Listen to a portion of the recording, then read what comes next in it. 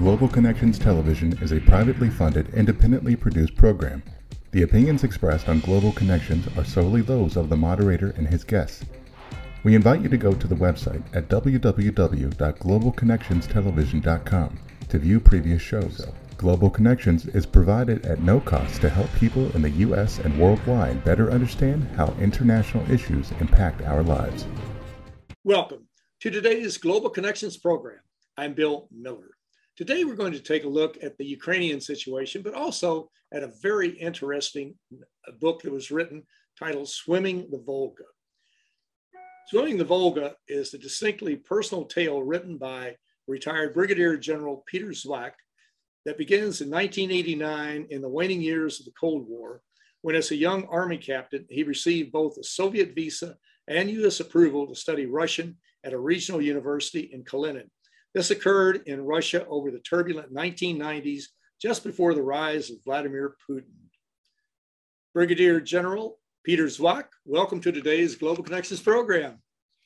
Thank you for having me, Bill, and good afternoon to your viewers. I appreciate you being with me. Thank you so much. Let's jump right into your very interesting book titled Swimming the Volga. Why did you write that book? And we'll talk about what some of the main thrusts or themes of it were. Well, here's the cover, just so that you see it. Great. There's the cover, and easily found on Amazon. And the Volga, as most of you would know, is Russia's Mississippi. It's their mother of all rivers, and it cuts through this provincial city that I spent unbelievably a summer studying and traveling from in 1989, when it looked like the Soviet Union was changing. Nobody imagined that 2 years ago, 2 years before, it would totally break up in 1991. And so I go there with an American college group to this Russian provincial city, and they'd never seen Americans there before. We were treated as sort of a combination of Martians and rock stars.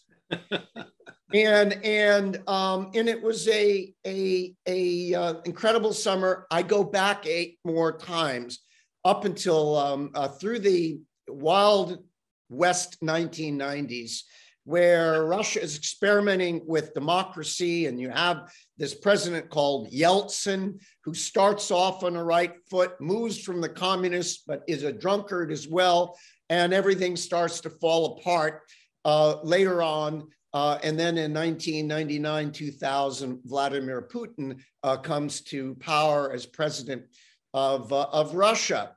What makes this period so important, I think, for today, and by the way, this book is so about people.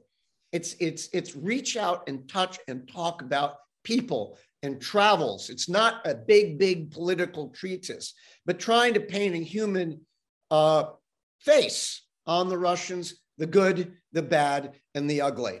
So I encourage people. Say that the book is an easy read on a complex topic.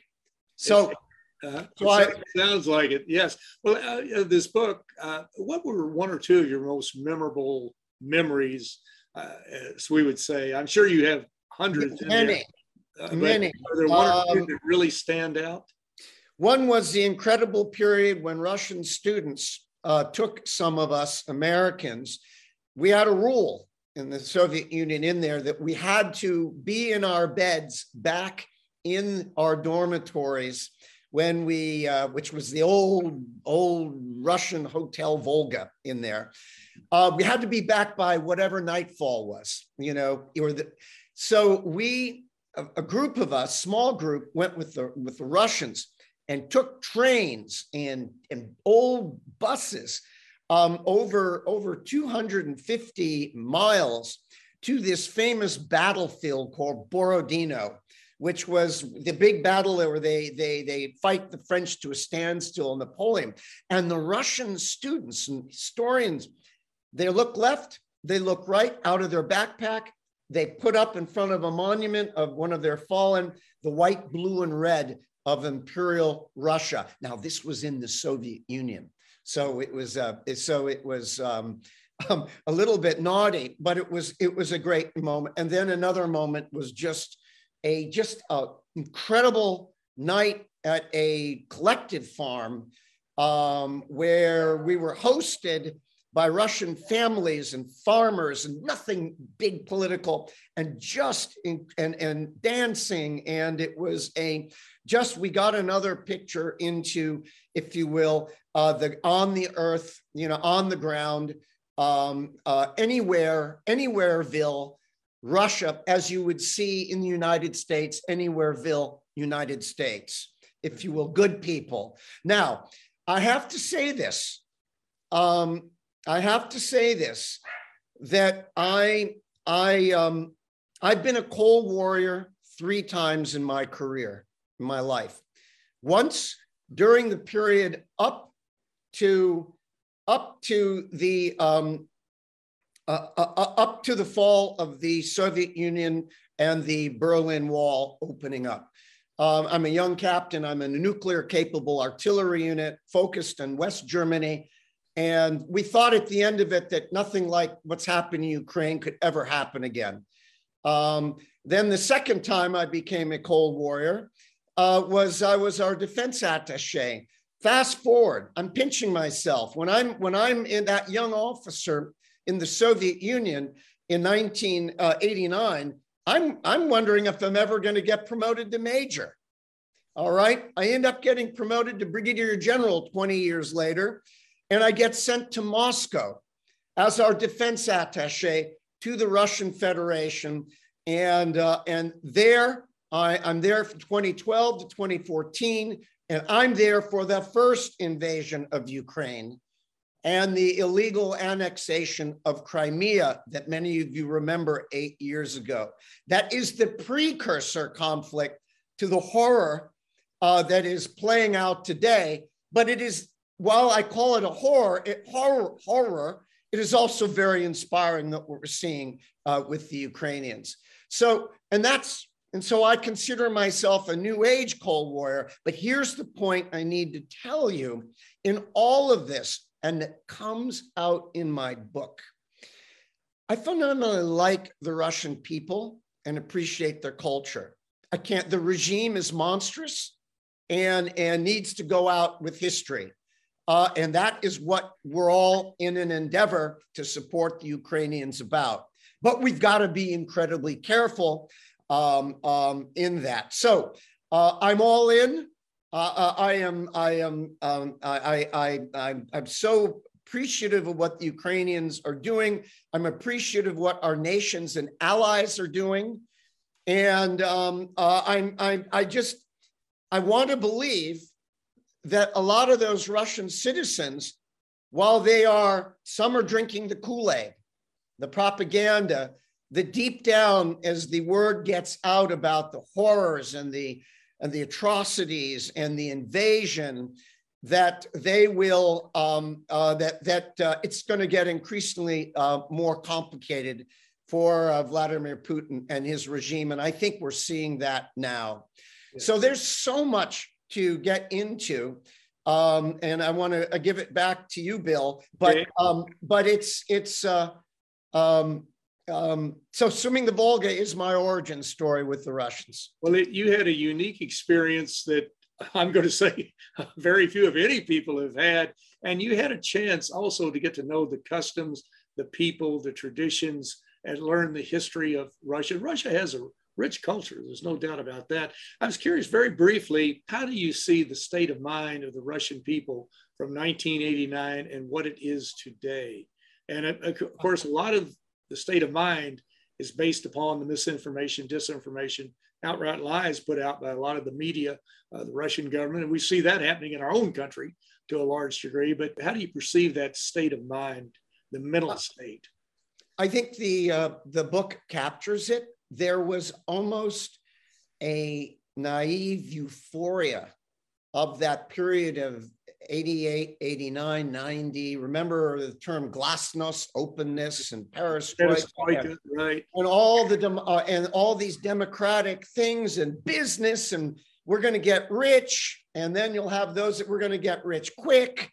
And so you had, as I discussed, you had good, honest people that put their savings into pyramid schemes and lost money. There were two big ruble devaluations. And you had the opportunists that you get in any Wild West. You saw it in the United States in the 20s and 30s with everything. You had a gangland thing going on. You had former KGB with access to resources. You had young Black marketeers, some who I knew on the street, and they were friends. They'd ask if I wanted to trade my no, but I knew them. And some of them became really successful and won an oligarch. Mm-hmm. So all of that is going on. The underpinnings of what we call democracy or free-minded nation just never took root there. It wasn't disciplined. And again, I think there was an unrealistic expectation. And then as I said, the opportunists were able to grab the industries, buy up things, and marginalize, if you will, the Democrats. And then at that point, you have the war in Chechnya, which was a really ugly guerrilla, if you will, fight for the Russians. And then the Balkans and relationships with the U.S. and Russia and NATO is beginning to are beginning to not bad, but certainly going down.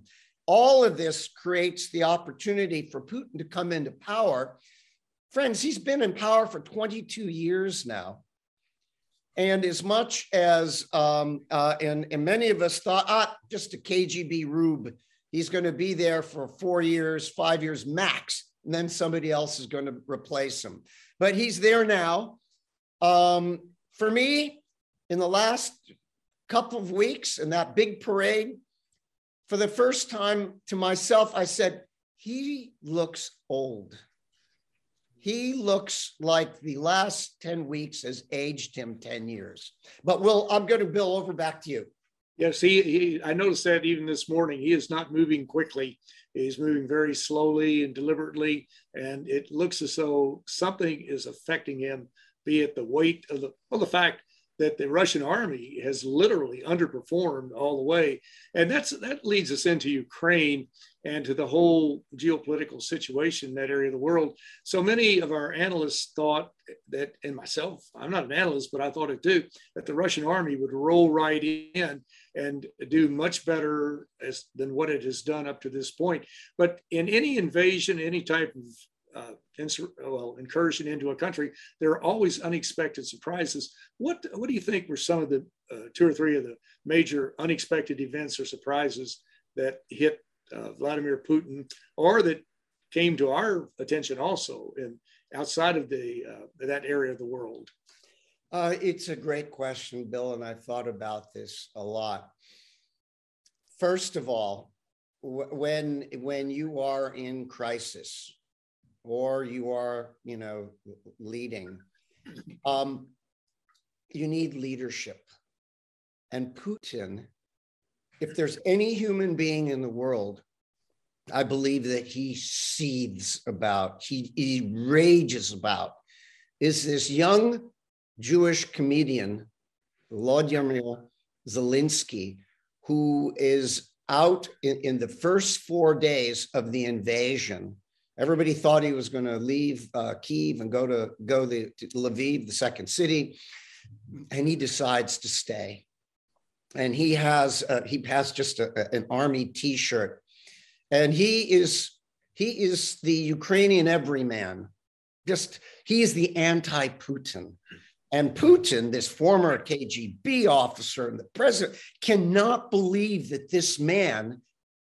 And sometimes history and heaven drop people into our midst and to do great things, and we don't overdo it. And he looked Putin in the eye and said, "Not here." And that you saw surprise. We all thought that the Russians were going to be, including me, in the capital city of Kyiv in 4 days and conquer it probably within a week. And he stayed with his team. And if you remember that day 4 or 5, he's in his own office and the guy's a media master. And so that's one. He's sort of been, I call him the Abraham Lincoln, the George Washington of this new 30-year-old Ukraine. So that's one massive surprise, I think, shocked Putin. And that's about leadership. And that's the intangible. And those type of things, whether it is leadership of a country in the military or in your businesses, or it's leadership, motivation. And when you have a motivated nation with a motivated military, even if you are outmanned and outgunned, not hopelessly so, you can do incredible things. And that is what we're seeing. That's the second point. We never imagined. We knew the Ukrainians had moxie, had character and toughness, but we did not expect them to rise and stand and fight the way they're doing. I think leadership is a huge part of it. We had been training them for a number of years, the US and our European allies, and they'd been in a war already for 8 years. But another thing that was surprising to many of us, and I've looked at the Russian military a lot, and been among them and invited to their exercises on occasion. We didn't expect them to melt down in places the way they did. And the way the Russians melted down, if you haven't looked into it, just Google Kyiv, Russian retreat. The Russians look like they're going to take it. And the Ukrainians just stand fast, start chipping away at them. Young Russian boys of 18, 19 are thrown in there, draftees. They have no idea what they're doing because it's not an open society and they've been lied to. And they start dying in large amounts and getting hit. And their tanks are getting blown up. And our supply lines gets better and better and better with all this new equipment. And the Russian military that we thought had done okay in 2014, okay in Syria, yeah, they did, but these were small operations in comparison. And you're dealing with this vast area. Friends, Ukraine is the size of Texas.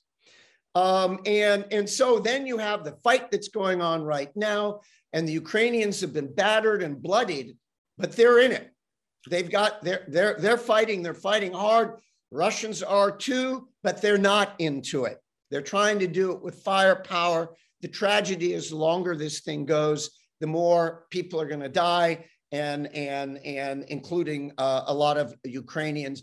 And it is incredibly dangerous what's going on, because if things were to go really, really off base, and there's anything about war that we all know, is expect the unpredictable. When the passion and furies and anger and resentment overcome rational, linear thought, meaning we wonder what's going on in Putin's head and in the Kremlin, that could lead to a dangerous pathway for all the reasons you know. They have, civilization-ending nuclear weapons, and so do we. They certainly have, and President Zelensky has certainly risen to the occasion. The resiliency of the Ukrainian people is just incredible, and the Russian war machine just totally has not fallen apart completely, but it's certainly been weakened and has underperformed. Well, you're watching Global Connections Television, which is a privately funded, independently produced program. The opinions expressed on Global Connections are solely those of the moderator and his guest. We'd invite our viewers to go to our website at www.globalconnectionstelevision.com to view previous programs. Also, if you're involved with a PBS or community access television station, or perhaps an educational institution that has an intra-campus television hookup, or you have a podcast, or you just have a computer, you like our shows, and you'd like to share them, please feel free to do so. Global Connections Television is provided at no cost as a public service to help us better understand international issues and how they impact our lives. Today, we're taking a look at Ukraine and also a flashback to the former Soviet Union and to current Russia today. And we're talking with a very interesting foreign policy expert, retired Brigadier General Peter Zwack, who is also the author of Swimming the Volga. General Zwack, we're just about out of time, and I can't believe we're getting so far along. We were talking about unexpected surprises, and one that has really popped up recently, of course, we heard about it a few days ago, and by the time this show airs, there may be a resolution to it, is the fact now that Finland and Sweden are seriously looking at joining NATO. That would just about encircle Russia to a large degree if that happens. Very briefly, do you think that they will do it? And is that a good idea? Should they both join, or one join and not the other, whatever? Yeah. I encourage your viewers to look at a map, and many of you already know the geography, but just look at a map of where Finland and Sweden are. These are peaceful nations, but they fiercely defend their independence. They've been fiercely neutral. But I think they're watching the world and the tea leaves, and it's going into a autocrat. They've just watched the Finns, their neighbor, and they've had major wars with them in the past. It's been quiet the last 70 years, though the Russians try to bear influence on them. But they've just watched their big neighbor do an invasion of a peaceful European nation of the type that hasn't been seen in greater Europe since the Nazi Soviet Hitler-Stalin invasion of Poland in 1939. And I think that there's something in, and I was just there a couple of years ago, and they were back and forth on NATO and all of that. But when you're sitting there and you're watching this aggression and you're wondering, could it be us next? And so we're neutral, but is this now a fairly useless neutral? We don't want to fight Russia, but we want to be part of a defensive alliance that will come and defend us, which is what NATO is all about. I emphasize NATO is a defensive alliance. Now the Russians are squawking about it, but I'll stop on this one. Russians brought this on themselves. They wouldn't have the Swedes and and the Finns would not have done this, except they've watched aghast, just in amazement and horror, this massive country try to crush an independent nation to their south. Last point, you look at the geography. While they don't border the Arctic, they're up there, but what they do border very heavily is the Baltic Sea.